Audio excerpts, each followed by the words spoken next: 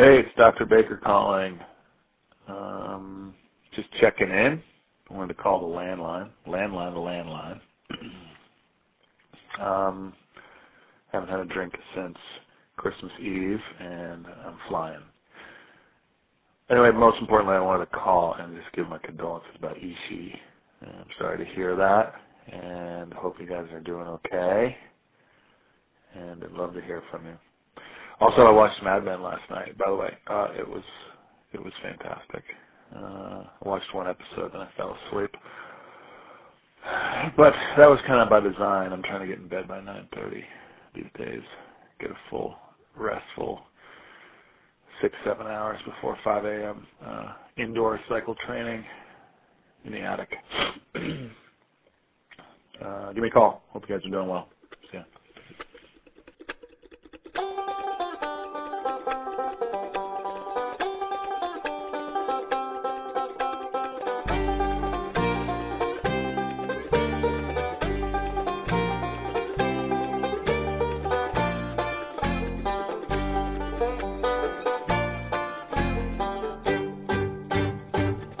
Hello, everybody. Welcome to Landline Podcast. I'm a professional voiceover artist.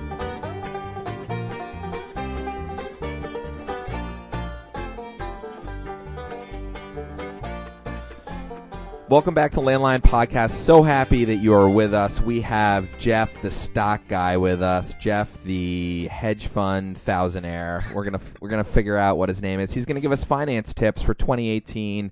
Talk about the market in general. Is this run real? Maybe we'll dip a little bit into technology and finance, which is so omnipresent at this point.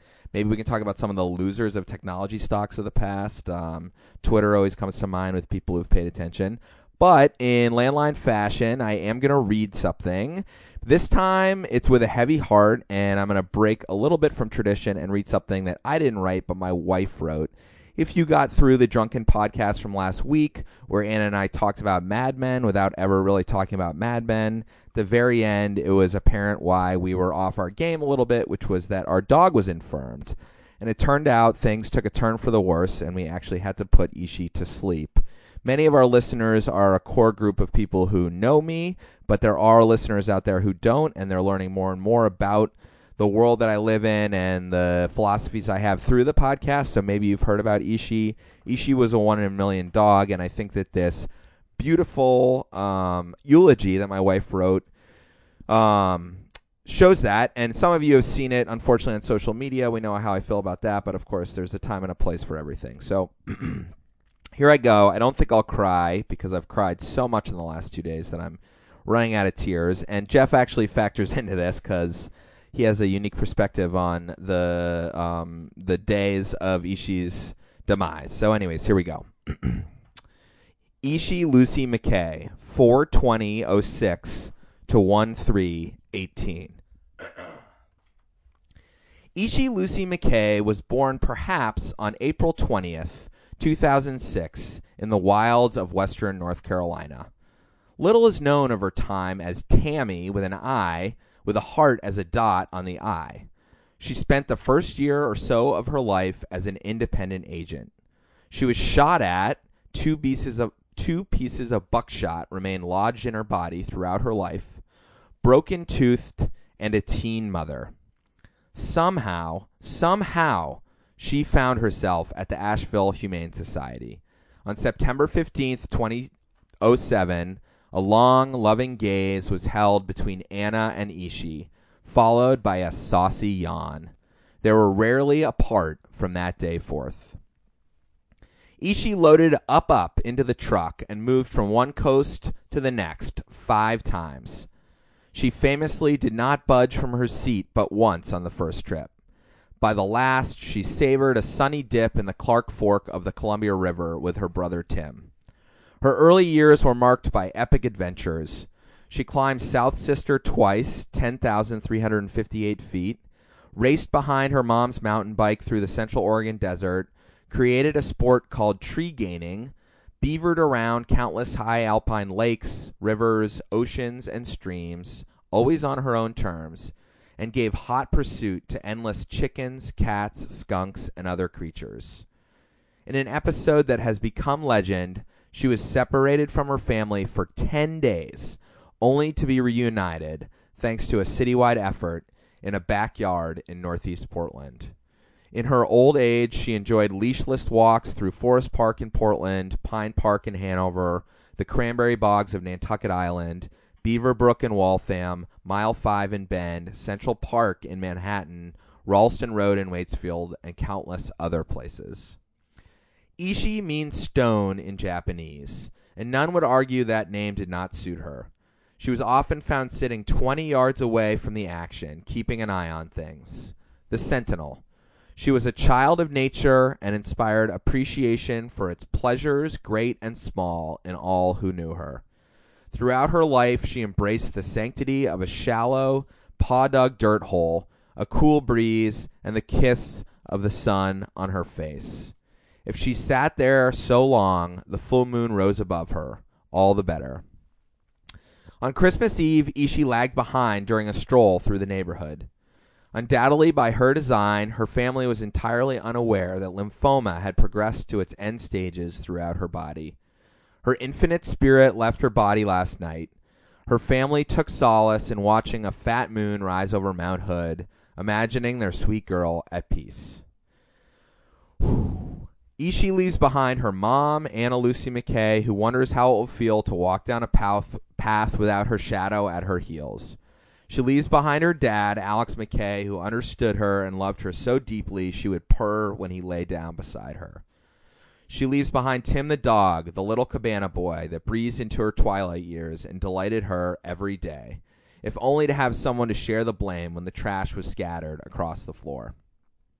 She leaves even behind baby Homer, a sweetly satisfying coda to the 10 years, 3 months, and 20 days she spent growing up with her mom. She lived her life with dignity, positivity, and her gypsy soul.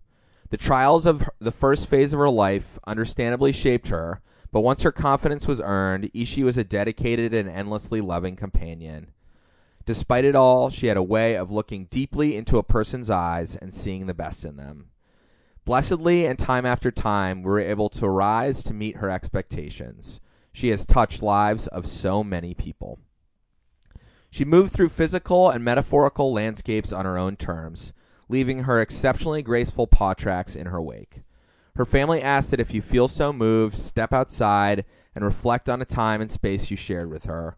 Look to the sky and send her a bolt of love from your heart. This will help guide her to her next reincarnation, finally, and as she always aspired, as a coastal village fisherman. Full stop. So there it is. I think that obviously it's a sad story, and there's so many things to take away. So much of what I try to preach on the podcast about connecting with the natural world and the things that truly make us happy in life, taking a moment to celebrate all of the beauty that is around us, are indicated in that story. And then the other quick thing before I let Jeff get in on a completely awkward moment to be someone visiting and podcasting and having to hear about the death of a dog and see it firsthand, is that sitting down and writing that for Anna, which she did on her own as a cathartic way to get through Ishi's passing, indicates to me how great so many of us are at writing and how often we pass that opportunity up for a shorter means of communication, a text, a one-line email without punctuation.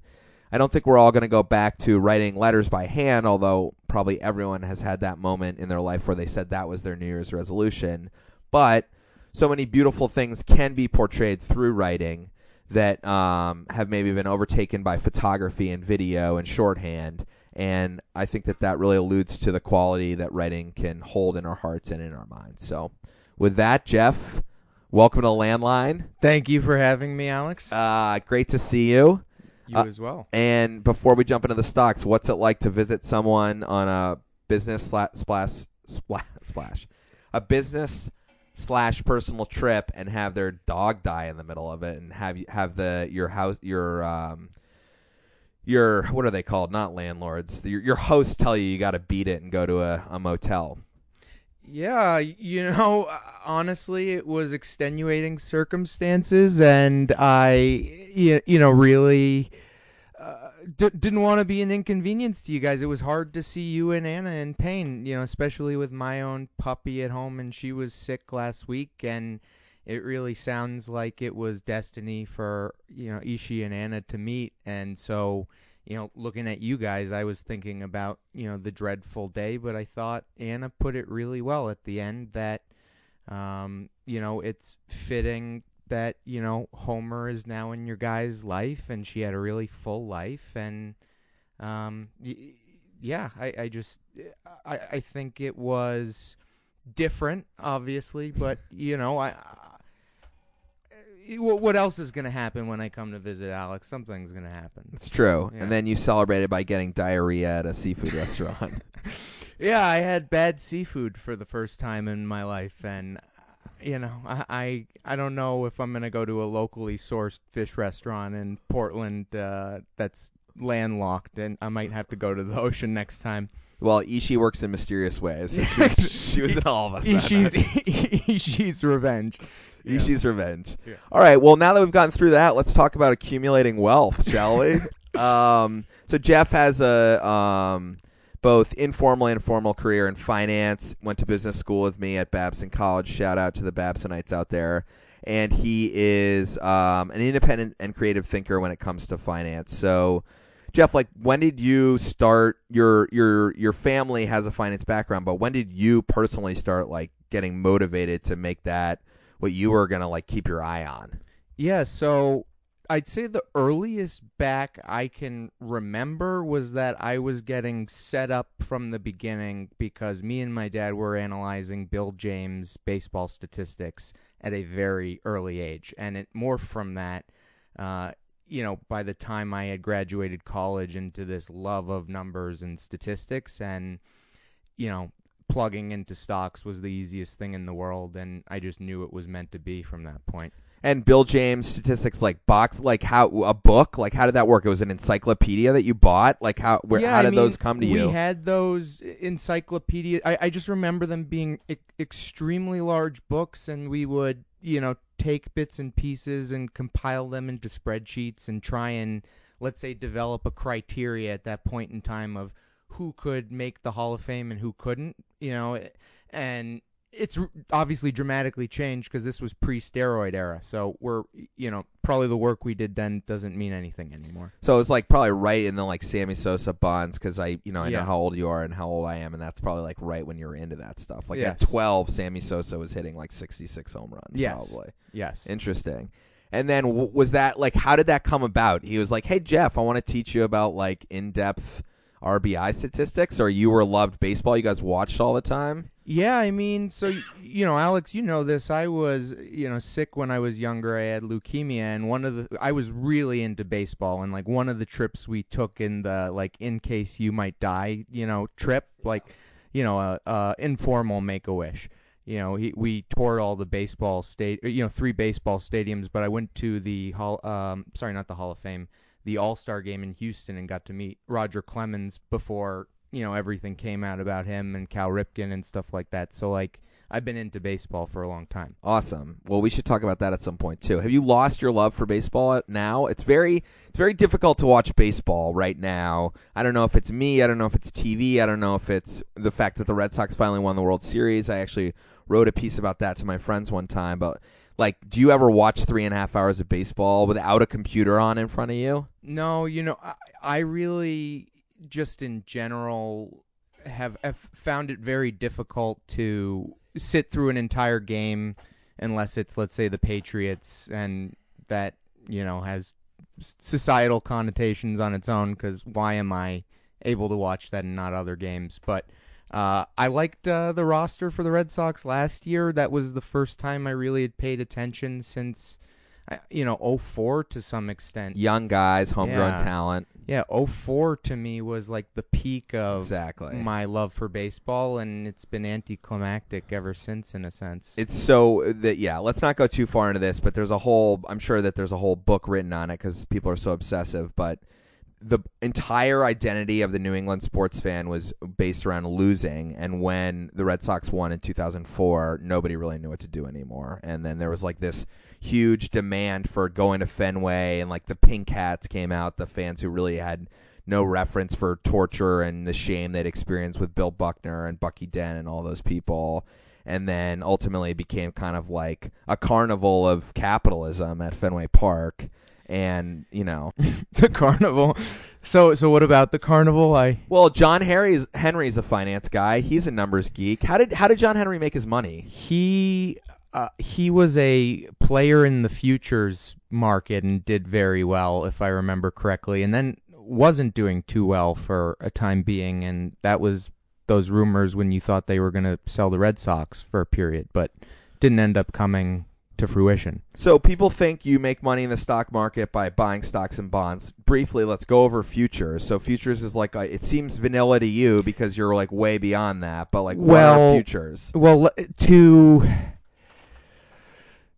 try and summarize it in a nutshell, you're basically trying to bet whether the futures price, some picked price that people are generally accepting as where they view the future price of the, let's call it S&P 500 is going to go, versus the spot price, which is where it is today.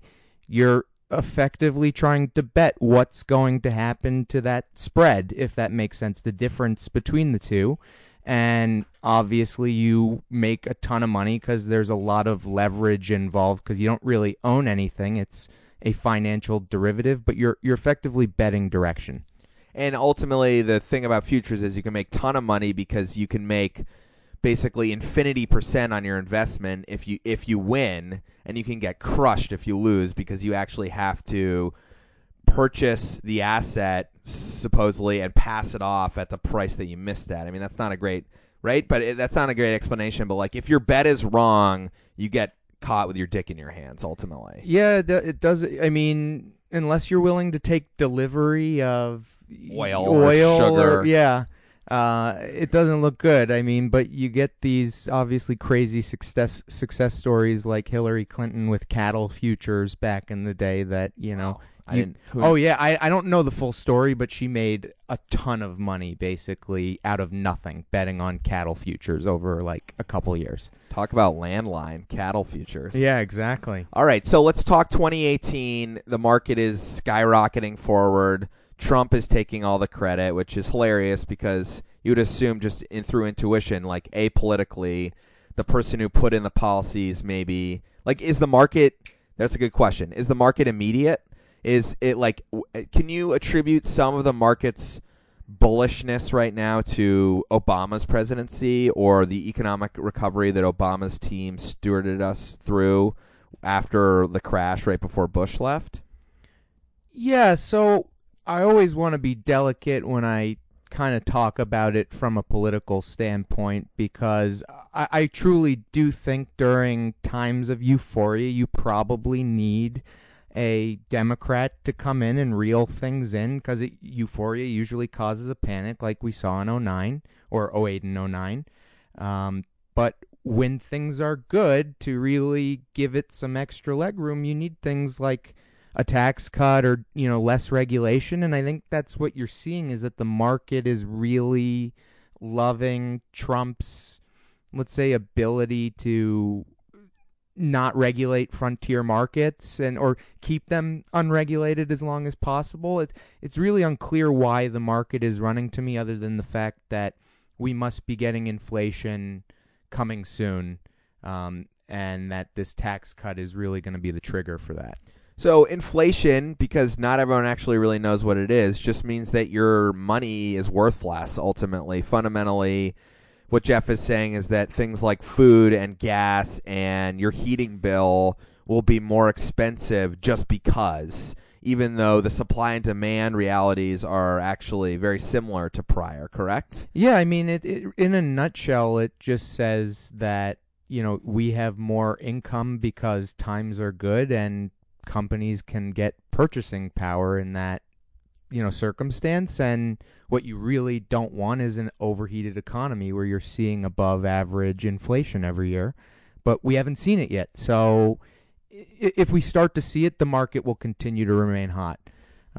Stocks love inflation because they can disproportionately earn more profit than the inflation growth, if that makes sense over air.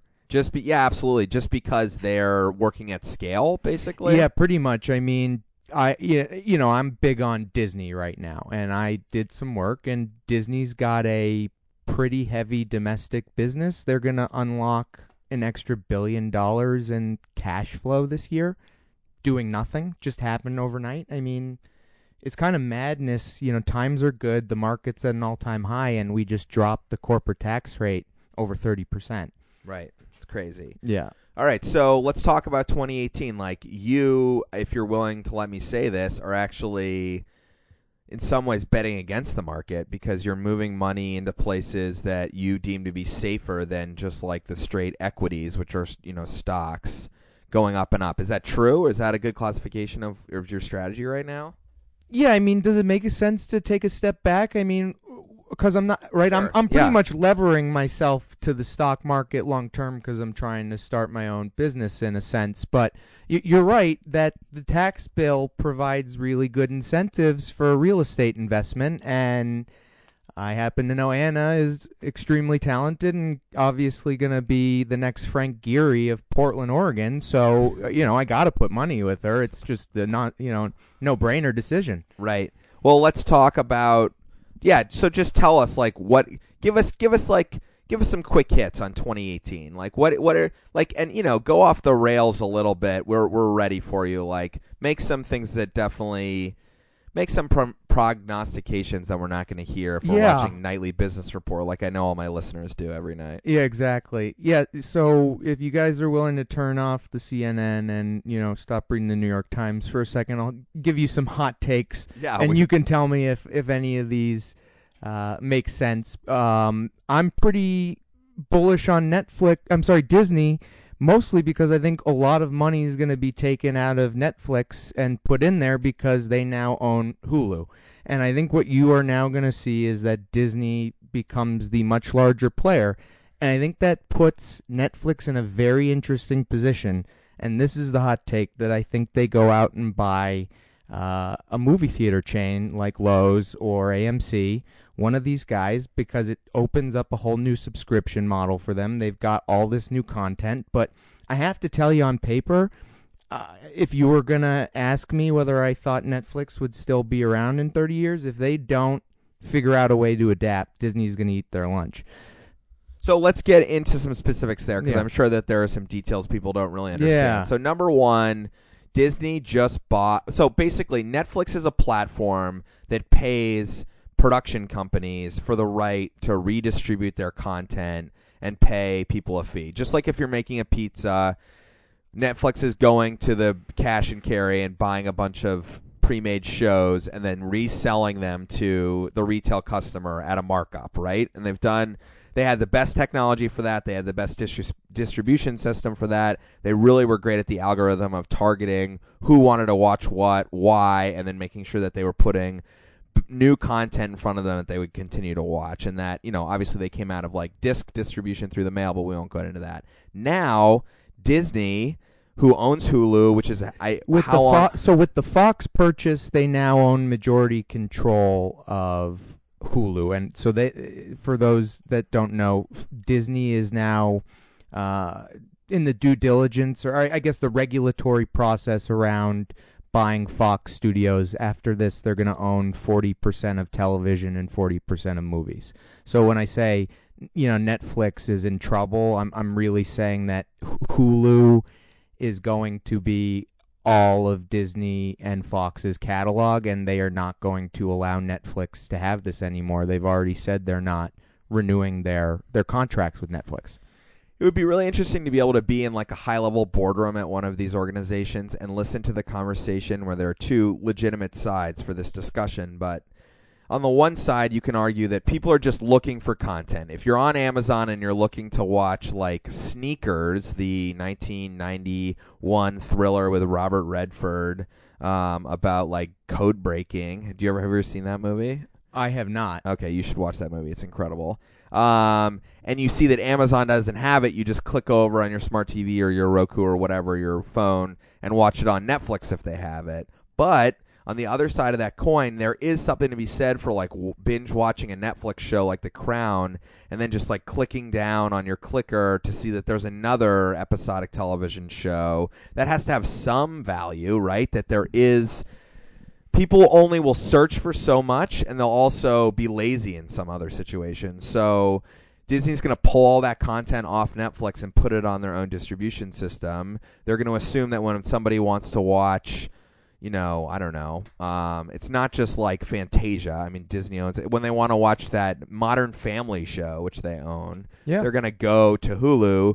But maybe Disney... Can Netflix keep an edge from a production standpoint? They're going to have to build their own content from scratch, and, maybe they get other players involved. But I think they're going to potentially bankrupt themselves building all that content. It's really expensive to do. I mean, they're spending, I want to say, over $5 billion a year, probably headed towards $10 billion in content every year. I don't know how much is original, but I mean, that's a big number, and they just lost their top show, right? I mean, House of Cards is done. Or are they coming back for a season? I keep hearing multiple, reports of what's going on. The question is, can Kevin Spacey get prosecuted for that scene in South Carolina at the Citadel where he has gay sex with his boyfriend from like 25 years ago? Like, was that consensual? Has anyone like actually gone into that? Like, was there a power play on set where that guy was forced into doing that? Is that not funny? I'm sorry. It's like that show could have become a pure represent. Kevin Spacey could get elected president. Kevin Spacey definitely likes having gay affairs. Kevin Spacey is like a powerful motherfucker who can like make people do things they don't want to do. Turns out that was him just playing himself a little bit. Yeah, no, I mean, that's really the irony and all that. It felt like they were setting it up for this bombshell to get dropped. It all seems it seems scripted. I don't get it, but all I know is that I think Netflix is done. You want to talk something interesting though? Not on this podcast. Yeah, I know. Let's skip it. For anyone that is in dire straits right now over this tax cut, I think you have the right to be. There was very little give back to the people. It was very corporation heavy. Now, I've learned in this life you can be a bear or a bull. You have to be one or the other. And being a bull makes your life go a lot more easily. So if I'm going to frame this through a bull's lens of how the American people get some help here, is that this tax cut creates such exorbitant corporate profit that it is finally time to justify an infrastructure bill being passed. And I'll get to the hot take in a second, but I want to just briefly describe the path of how I think we get there, because a lot of people are saying, whoa, you're going to blow up the government deficit even further. Doing this by now on top of a tax cut, now increase spending. I think what's about to happen is you're going to see really rich people pay taxes for the first time, and that there's a lot more money overseas than we actually give credit for. And so I think when Donald Trump effectively made it, very easy to launder money into the United States for between, let's say, 8 and whatever the sliding scale is, 12%, that's very advantageous. If you're Putin or any of these guys that have crazy amounts of money, the dollar seems pretty good. I don't think any of these guys find Bitcoin a reliable long-term plan for them to launder their money. The dollar is the new Bitcoin. Wow, dollar is the new Bitcoin. I love that. Yeah. That's paper. Cash is king. Yeah.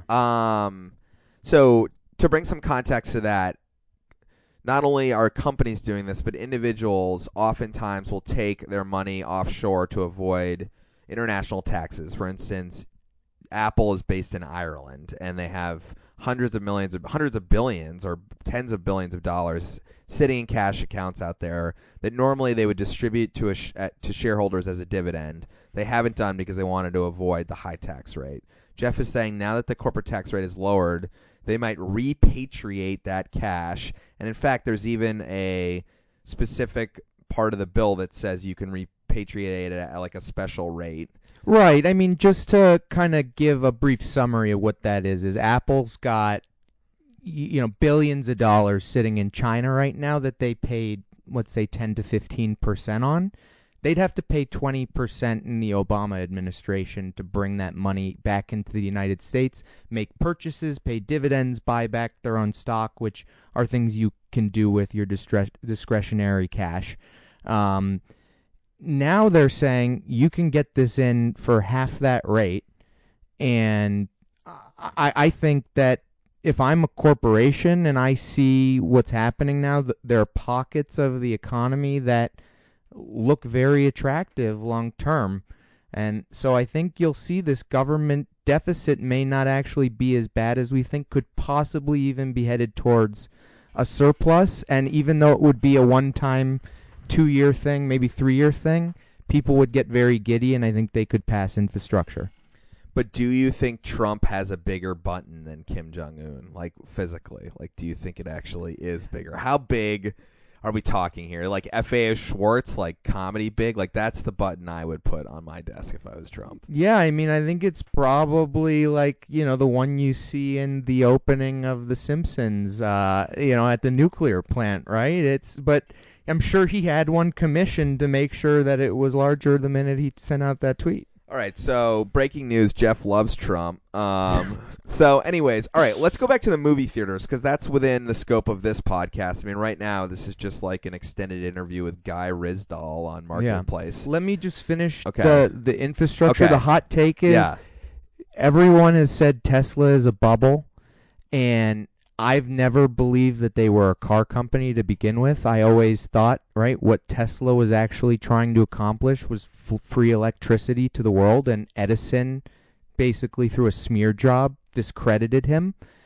With solar and Tesla batteries, that is a game changer, and I think that infrastructure bill, if you start to see the Russians hacking public utilities, you could get a mega contract for Tesla to rebuild America's electrical grid, and it wouldn't just be Democrat-driven anymore. You'd use a new Cold War to get the Republicans to buy into it.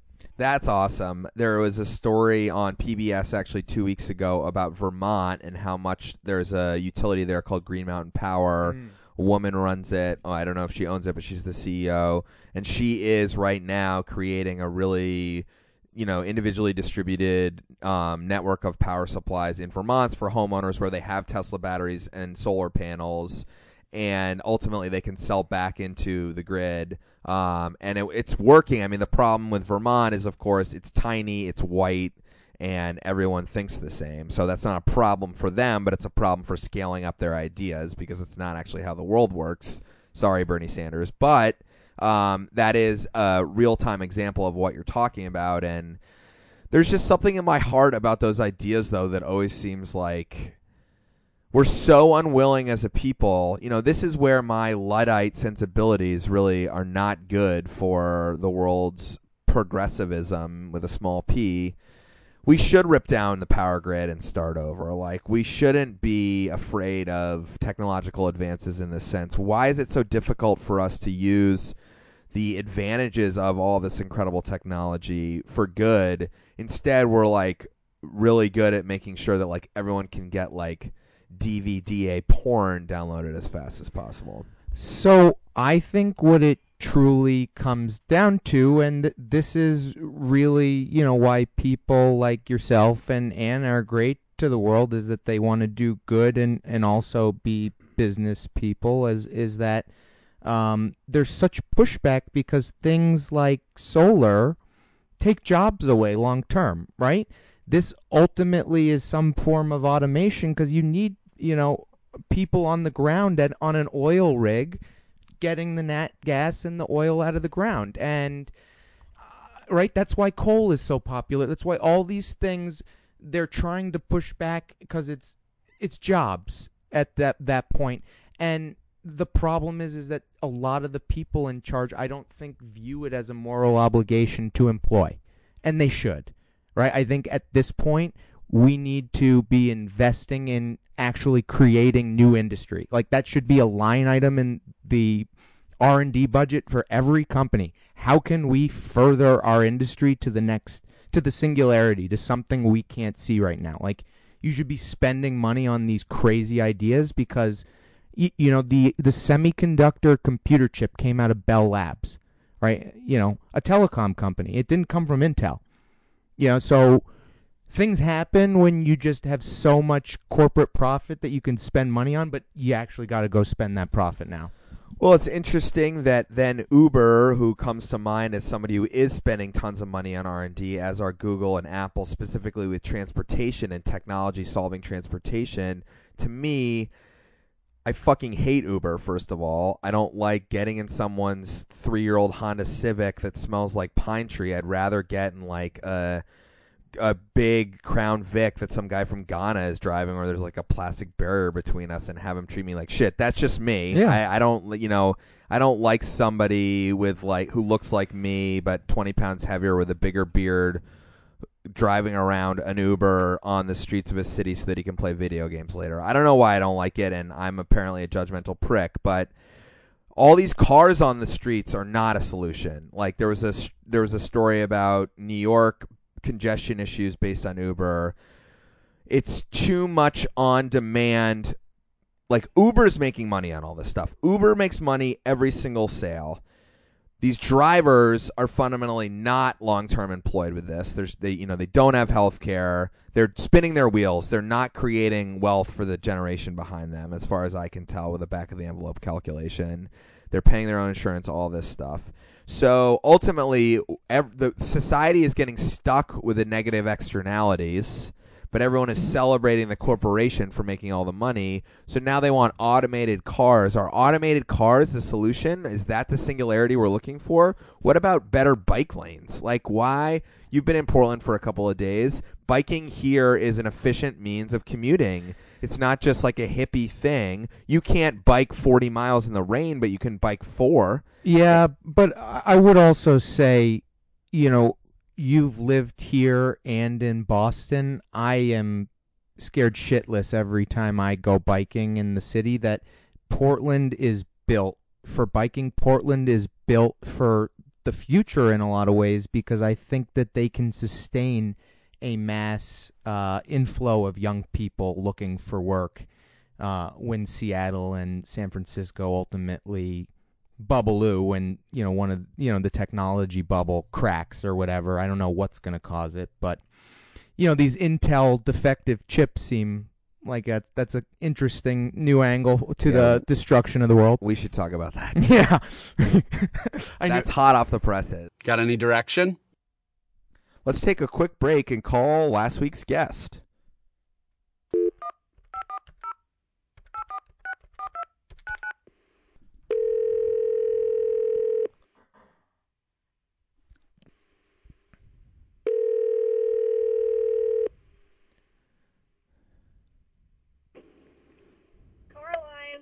Landline.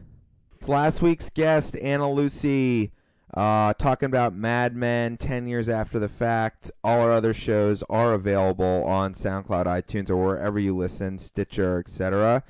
Hey, guest, how'd that show go for you? Ugh. Too sigh. Not at the height of my energy or sobriety in that one. So if you listened, congratulations. You're a real pal. Well, our listenership is pretty good on that episode. You sound surprised. I do. Let's just say the incredibly timely recap of Mad Men has really fascinated our audience in a way that maybe I wasn't expecting. We've got one listener who called in and left a message that he actually started watching watching Mad Men. Hopefully he's watching Landline too. Don't watch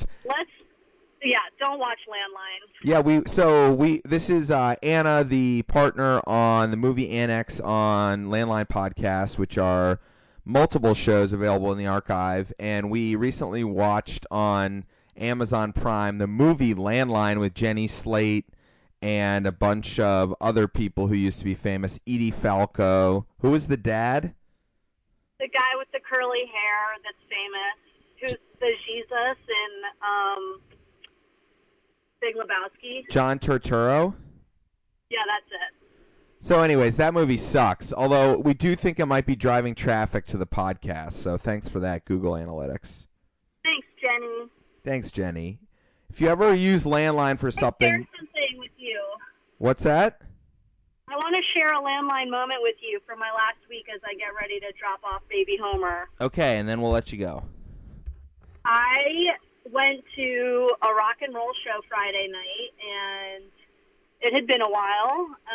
Super fun. I was watching my coworker Weston's band, the Thermals. And basically what I wanted to report was from the front lines of the rock concert in Portland, Oregon, not a cell phone in sight. Wow. Yeah, so it was a really, it transported me. It was an incredible audience, super present, and lots of amazing energy. So 3 cheers for keeping the cell phone in your pocket at the concert.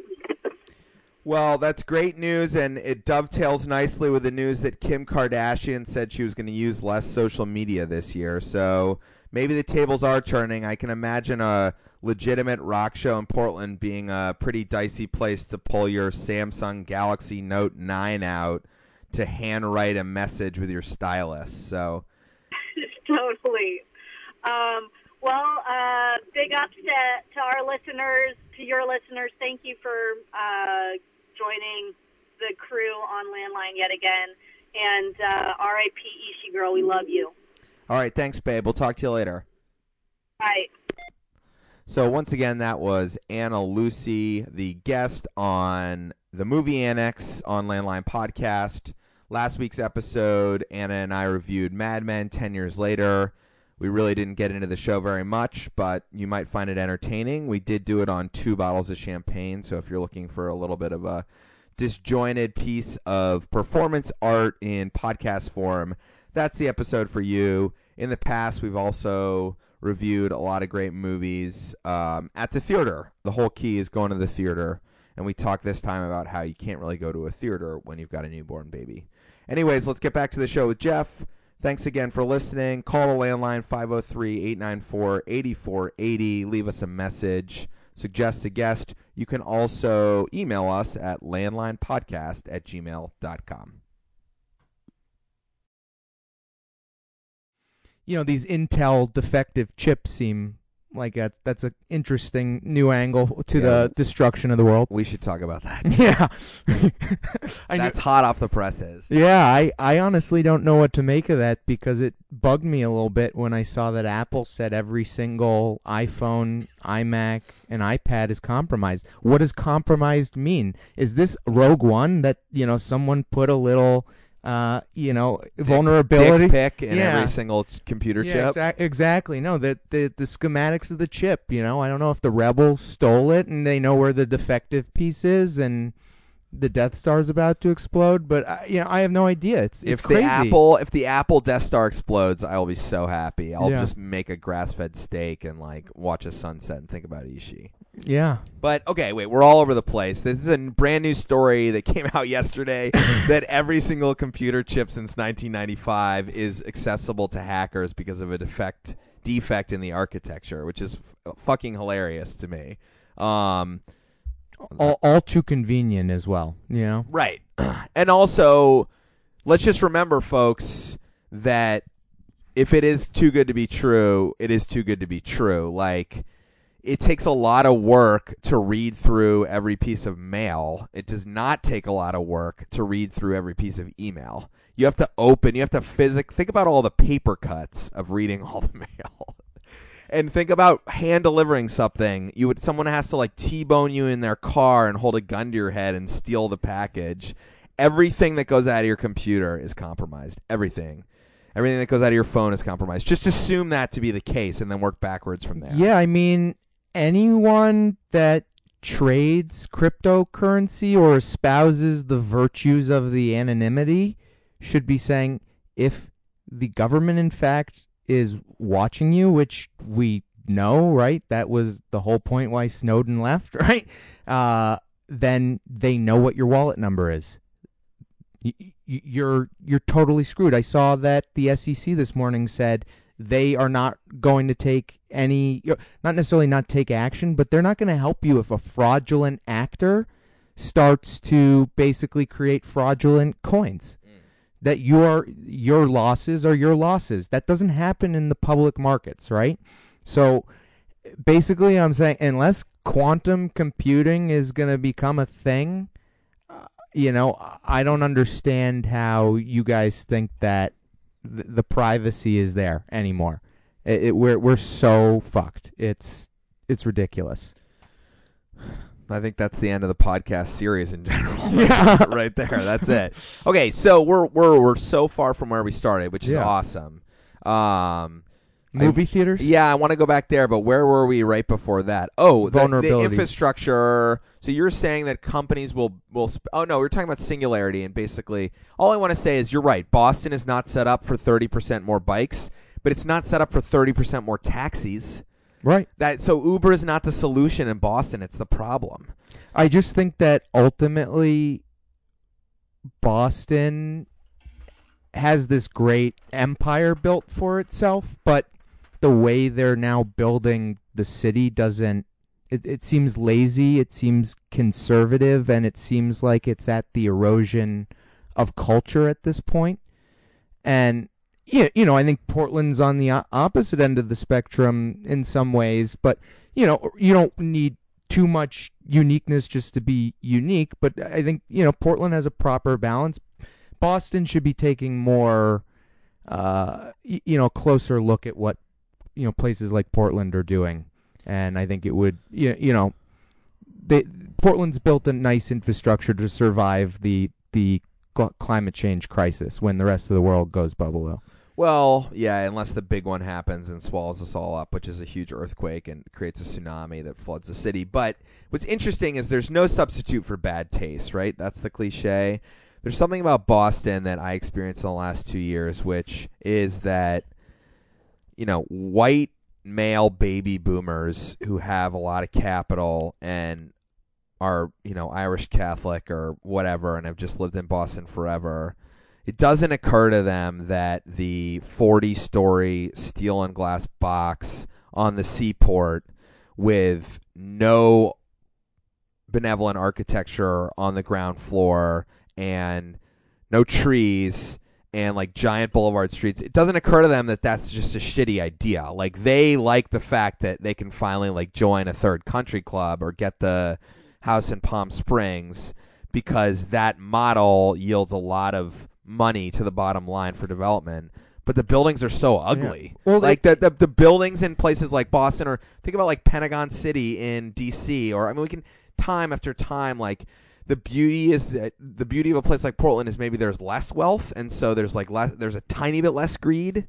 I don't even think it's that. It's that Boston and Seattle and New York and San Francisco right now are super hot. They've got the hot hand. They've got trillions of dollars in stock market value, not to mention the private companies that are out there.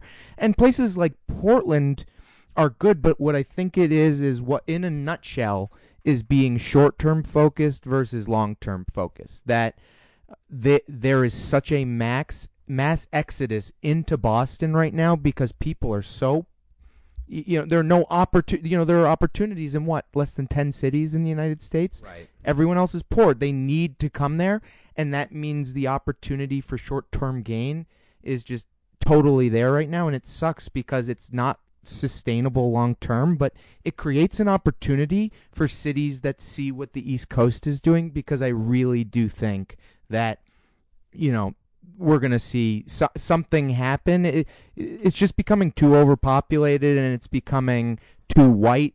It's everyone's getting priced out. It's like not fun living in a mega center like that anymore, or a tier 2 mega center, because I can't do anything I want to do anymore because it's become so ridiculously expensive. Yet there is a subculture of people around our age, like millennials plus, who celebrate a lifestyle where they're living in a faceless condo building. They're working out at a chain gym. The restaurants they go to are oftentimes owned by a larger corporate conglomerate.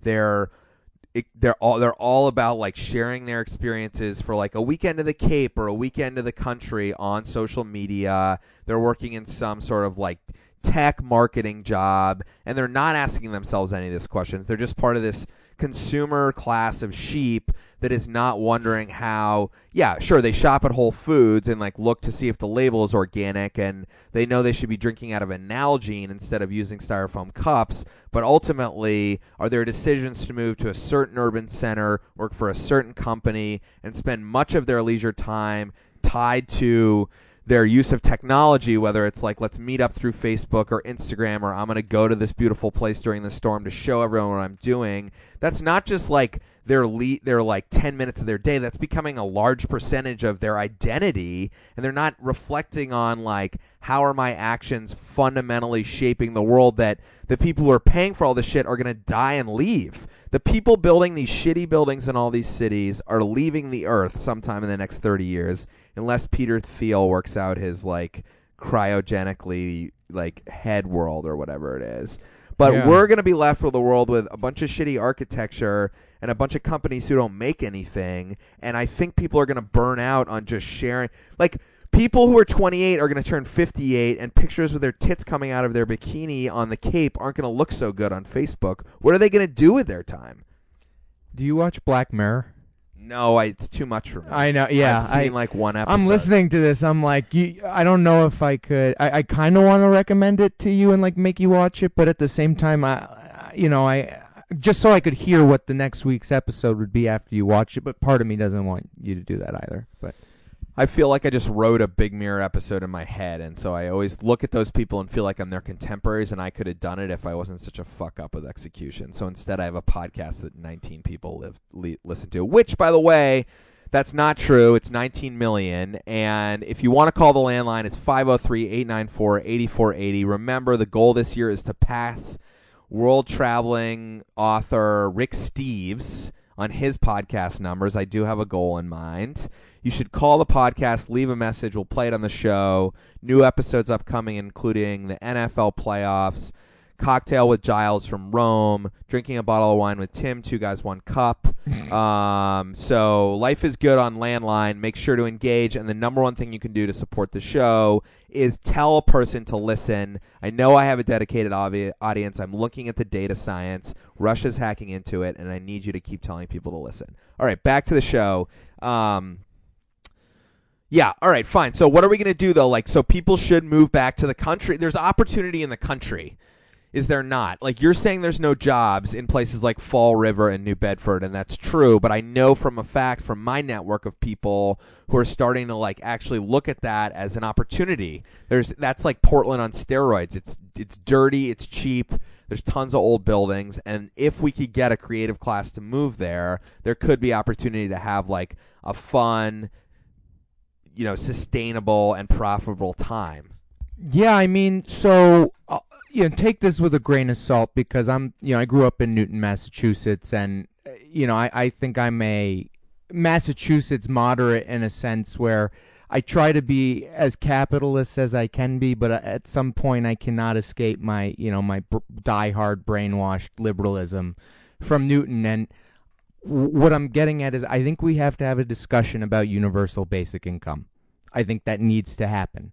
I think it's just such an easy solution where everyone can feed their children, and let's say we can even pursue automating all tasks, but we need to take care of everyone in the process, because that is a big decision. So either everyone needs to be brought along, or we need to use artificial intelligence to assist, not automate, right? My whole company is assistive intelligence, meant to increase your bandwidth so you can further your industry, right? You should, right? I view intelligence almost as a very simple thing. Do you want to get better in all aspects of your life at all times, right? Are you open to feedback? Like these small things, and it's like we build these pieces of technology to downsize and save cost at, the detriment long term to this consumption economy that really drives everything. And if you saw that go, things really wouldn't do very well. So, I'm kind of torn about all this type of stuff, Well, and there is two things. I think the first I already made the point of, which I think FOMO is fear of missing out is the number one. It's the new religion of the world, basically. People don't know that they're a part of it, but everyone is FOMOing constantly. I mean, look at the use of social media on Christmas and Thanksgiving, and everyone wants to know what everyone else is doing. Bitcoin is built off of FOMO. That is right. Bubbles and stuff like that are built off of FOMO.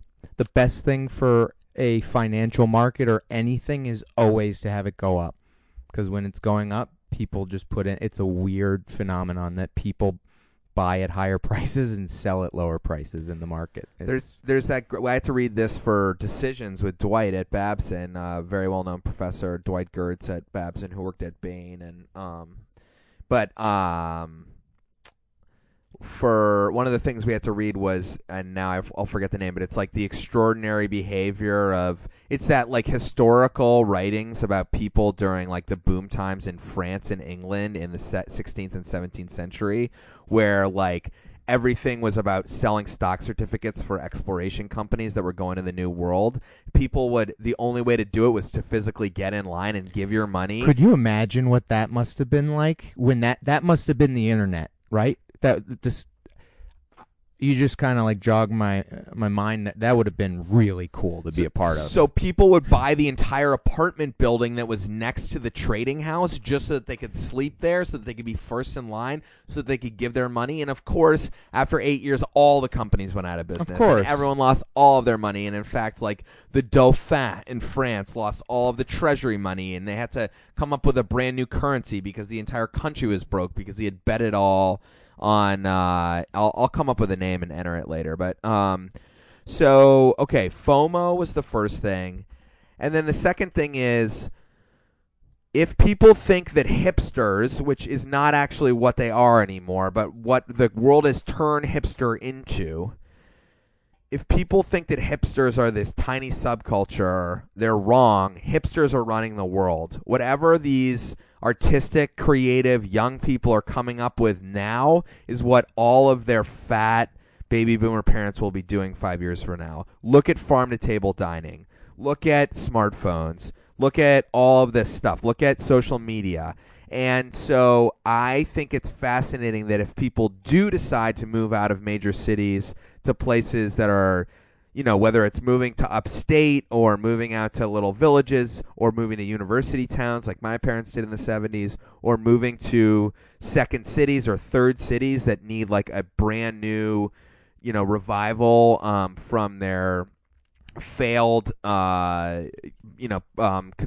production manufacturing past, that the world will go that way. It just questions on like, what is the cool, creative, artistic food class going to do, because those people are driving the tastes and preferences of the world. I truly believe that, and that's where Landline actually has a foothold that nobody knows about.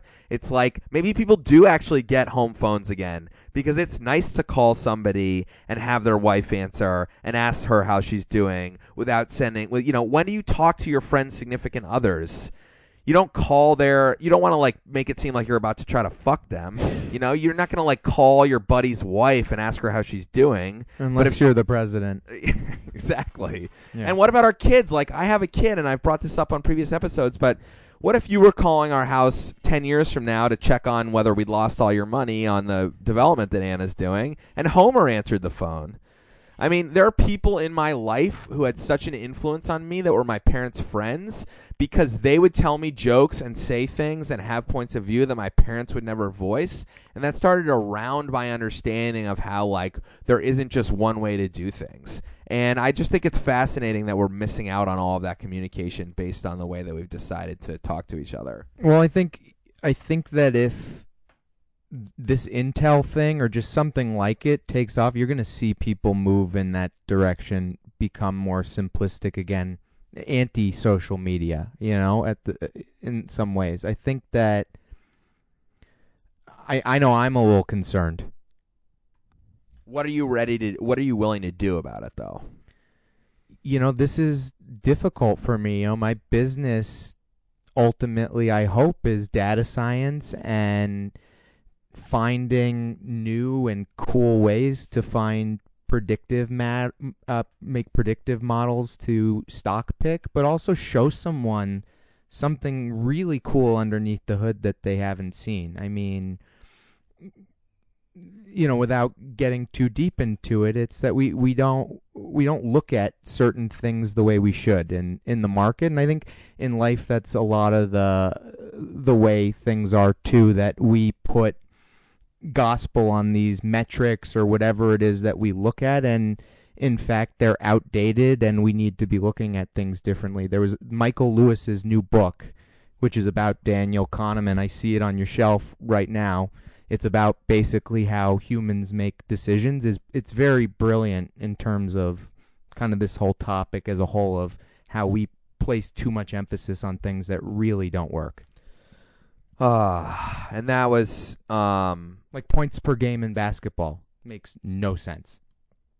Right? Points per 48 minutes. Now we're getting somewhere. But really we want to assess the physical raw talent of the player, right? Depending, what are we doing, right? And that's what this book did really well, of explaining the evolution of how, at least in the NBA, that's one chapter of how the fallacy of human decision making. Which we're going to wrap up here in the next 10 minutes. Mm-hmm. This has been great. Be Good and Be Gone, like the Tao of Steve, a movie I've never seen. Oh, I like that movie. Nice. I should see it.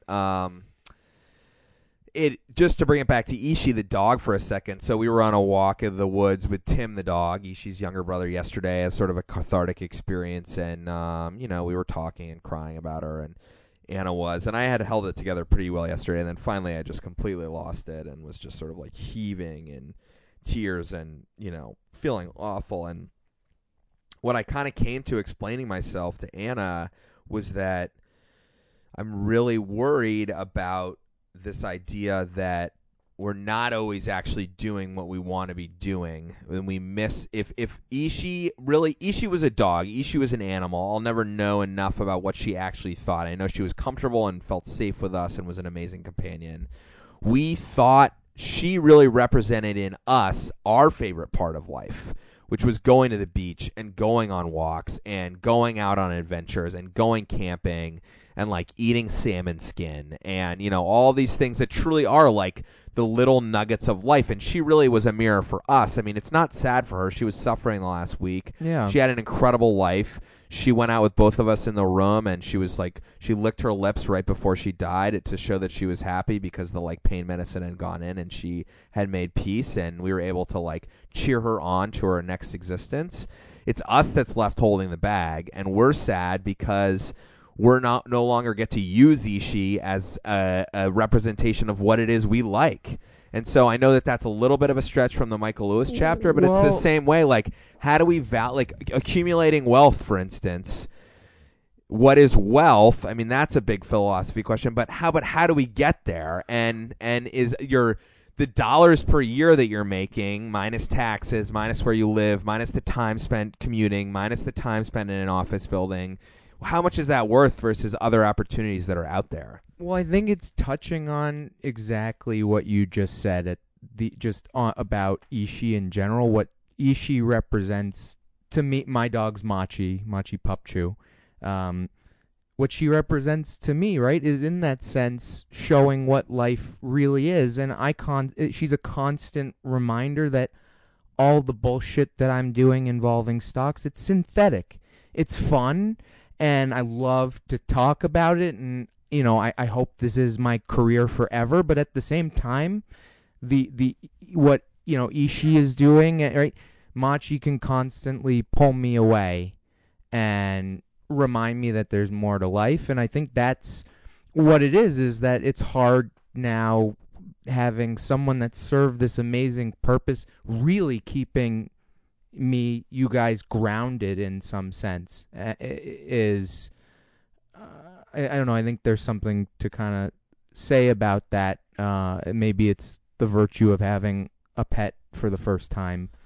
Yeah, or pets in general. Yeah. All right, let's pretend you're on Mad Money. You've got 5 minutes left in the block. I'm Jim Cramer, but I'm not going to do an impression. We're talking about a bunch of stuff. What's happening in 2018? Jeff, the stock, So let's the hedge fund thousandaire. What are we talking about? Give us bad, good. And Yeah, so I think we got to really be conservative this year just because there are a lot of expensive stocks, but you did get this tax cut, and there are a lot of big, large companies that have amazing cash flow that are going to get enormous growth in that cash flow because of the tax cuts. I mentioned Disney before. Verizon, coupled with net neutrality being done temporarily. I say temporary because it will be temporary, but they will do very well in the process. Obviously, people may have ethical issues with that. I really like gold. I think we're going to move back to just the conservative safe haven, right? There is no society on this earth that has not printed their money worthless. And I don't think it's the U.S., but I think Japan does not look good right now whatsoever. I think you're going to see the yen take a real hit, maybe not this year, maybe not next, but they are in trouble. They're getting very old, and their population is declining like mad. Europe is the same way. I like Franklin Templeton because they have tons of cash, and no one likes traditional money managers because they just go and buy the S&P 500. I think the S&P 500 may be our new worst enemy 5 years from now because everyone owns it. It's becoming a crowded trade, and it's creating price inefficiency because stocks like Tesla that make no money right now get bought by these index funds, and maybe they don't deserve to be that high, right? So I would caution anyone. My recommendations are to take very specific conservative company risk. Disney, Verizon, Franklin Templeton. I like Macy's because they own all their real estate, and retail is fully domestic, pays full tax rate. They just got a huge bail. I mean, this is a retail bailout. That's another one. I think, if we're talking geopolitical, I'm afraid that Trump may have made Jerusalem a sitting duck, and what does that set a precedent for if something actually happens there? I just hope that wasn't his motivation all along. I'd like to believe it wasn't, that he actually is a friend of the Jews. As a Jew, I would love if he was a friend of the Jews. It would let me sleep at night a little better, but obviously, Well, his daughter's a Jew, and we know he loves her. Yeah. Okay, you said something to me that really stuck with me when we were sitting at the on-campus pub at Babson, which is that you have to be in the stock market. Just a quick... For all the listeners out there who maybe are starting to make good money for the first time, who maybe have a 401k, maybe even have some extra cash on hand that they don't know where to put it, they don't get the stock market other than like they're smart and intuitive. Why do you have to be in the stock market? You said you said you have to be in the stock market, meaning that you have to have some money in it because nothing beats it. Can you just explain that? Yeah, and it's really investments, but the stock market is really where I'd say the real money is made, unless you're just, an unbelievable venture capitalist and you have enough money to do that privately, right? But the general concept, there's a famous Warren Buffett quote that goes something along the lines of, if you don't find ways to make money while you sleep, you'll be working for the rest of your life. And right now, for people that I'm hoping are listening to Alex's podcast, below the age of 40, the money you put away right now is absolutely essential because there's this concept of time value of money that when we make investments, we require a return. And if we don't get that return, it will go elsewhere for somewhere that will give us that return. And this concept kind of gets into something called compounded return, that if I require, let's call it, an 8% return every year, and I hold something for 10 years, I want 8% to the power of 10. So I do some quick math, and I say, if I'm investing today, right, I'm 28 years old, 40 years seems like a good number. I'm not probably going to retire at 65, but maybe closer to 70 if I'm blessed enough to be able to retire, because I think a lot of people aren't going to be able to, but if I'm blessed enough to, 40 years in the market, 40 years at 8%, today, a dollar today would be worth $22 by the time you were ready to retire. So that's a really powerful number, and that's 8%, right? I'm saying if you do some timing where just very basic things, you should just always be putting money in the market, even if it's $100 a month. But when you do it, if the market goes down 10%, you should put twice as much in. If it goes down another 10%, do the same. If it goes down 50%, you should be going on peanut butter and jelly and throwing everything in, because that's where people really make money. You know, if you want to be really sinister here, you know, if I was Donald Trump, I'd want to create an enormous crash again so all the wealthy people could get in and make even more exorbitant amounts of money. And for something I learned in business school, and certainly wasn't worth the price of learning this, but something I did come across is that when those crashes happen, rich people are able to carry the losses that they have forward and help them with their tax bill for long enough that it makes it worth it. If Coke goes down by 0.5% or by half its value, they buy Pepsi, take that loss carry forward, work it against their tax bill for whatever it is, and Pepsi basically mimics the same value of Coke over time if you're a diversified portfolio. I mean, it's not as simple as that, but... Yeah, I mean, I think at the end of the day, the hope is, right, that stuff like that are tax loopholes in a nutshell. The things that, you know, Liz Warren gets so upset about, right? And I think, hopefully, if Donald Trump is actually a good guy, he's trying to make it so these rich people are actually going to pay their taxes. Well, he's not a good guy, but he might be. Well, I'm saying if he actually gives a shit about making this country a better place, right? It's that creating a more simplistic tax structure, one where you don't have all these crazy deductions. It's on paper it does look like things will be more simple. The problem is there was no tax cut for, it was a tax cut for the rich, right? But yeah, I mean, I'm hoping this means that really wealthy people are going to bring their money back into the United States. For all you Trump haters out there, here are two things that will really twist the knife. He shot 36 on the front nine last week, like legitimately, like several parties. Somebody taped it. Fred Funk, who's a professional golfer's son, videoed it. So he is actually a good golfer, which is so annoying. Secondly, think about all the women that he slept with. Whether or not it's all consensual, I can't tell. I heard it's a pretty hot roster, and I know women think that's such a misogynistic thing to say, but if you really wanted to get mad at him as a woman, you could be like, at least he never gets laid. In fact, he slept with like the 10 hottest women in Manhattan in 1988, so it just gets worse and worse with this guy. Yeah, the stuff that they're talking about in this new book about him with his friends' wives is absolutely despicable if it's true. All right, well, that's going to be Landline for today. Jeff, thank you so much for coming. Thank you for having me, Alex. We should do a reoccurring segment on this where we get a little bit more hot takes and hot stock takes with Jeff, the hedge fund thousandaire. Yeah, well, next time Bannon will have assumed control of the country, and I'm sure we'll have plenty to talk about. Quick book review. Not a book review, don't worry. Shout out book. Have you ever read Philip Roth, The Plot Against America? No, but I know Philip Roth. Okay, so Philip Roth wrote a book where Charles Lindbergh, who is a well-known anti-Semite, actually becomes president, and there's like a dystopian alternate future. Airplane guy? Yeah, and it's reading it right now for anyone who wants to read something that sort of just gives them a little bit of, I don't know, alternative history that mimics what's going on now. It's a really great book because he does all this shit, but some of the stuff that he does, all the Jewish people think are like trying to turn them into like internment camps, and it's really not clear, even from a Jewish author's perspective, the way he writes it, whether or not he's actually trying to do good things for the Jewish people or not. It's kind of a mindfuck. That's what I would caution my fellow tribesmen, that there are smoke and mirrors that have been taking place for the past 2 years now, and just remember to always stay woke. All right, that's Landline. Thanks for listening. Every Tuesday, Landline Podcast. See you next Tuesday. Call the Landline, 503-894-8480. Leave a message.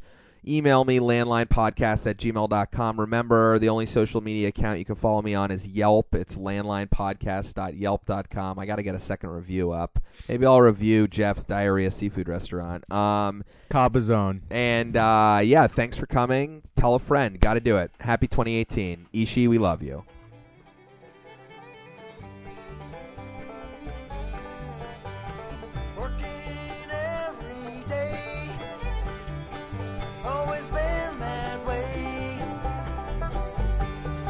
Time to play. We're back again. Slept out on the lawn. Landline is hosted, written, and produced by Alex McKay.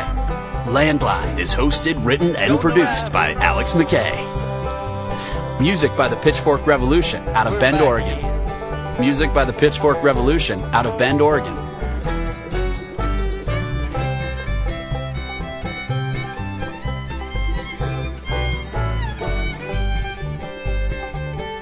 Top, baby. The best thing you can do to support the show is tell a friend. The best thing you can do to support the show is tell a friend. We're taking this show to the top, baby. We're taking this show to the top, baby.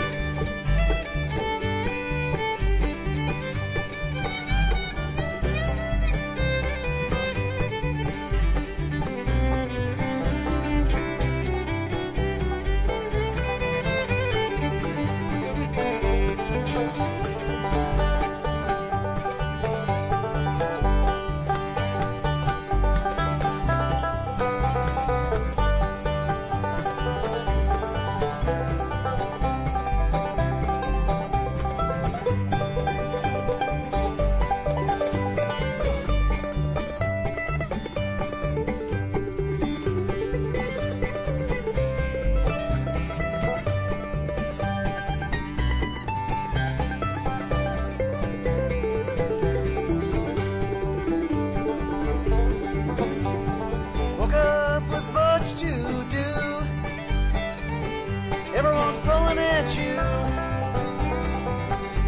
My working days are through.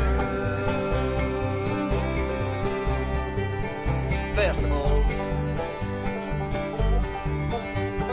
Working every day. Always been that way. Now it's time to play at the festival.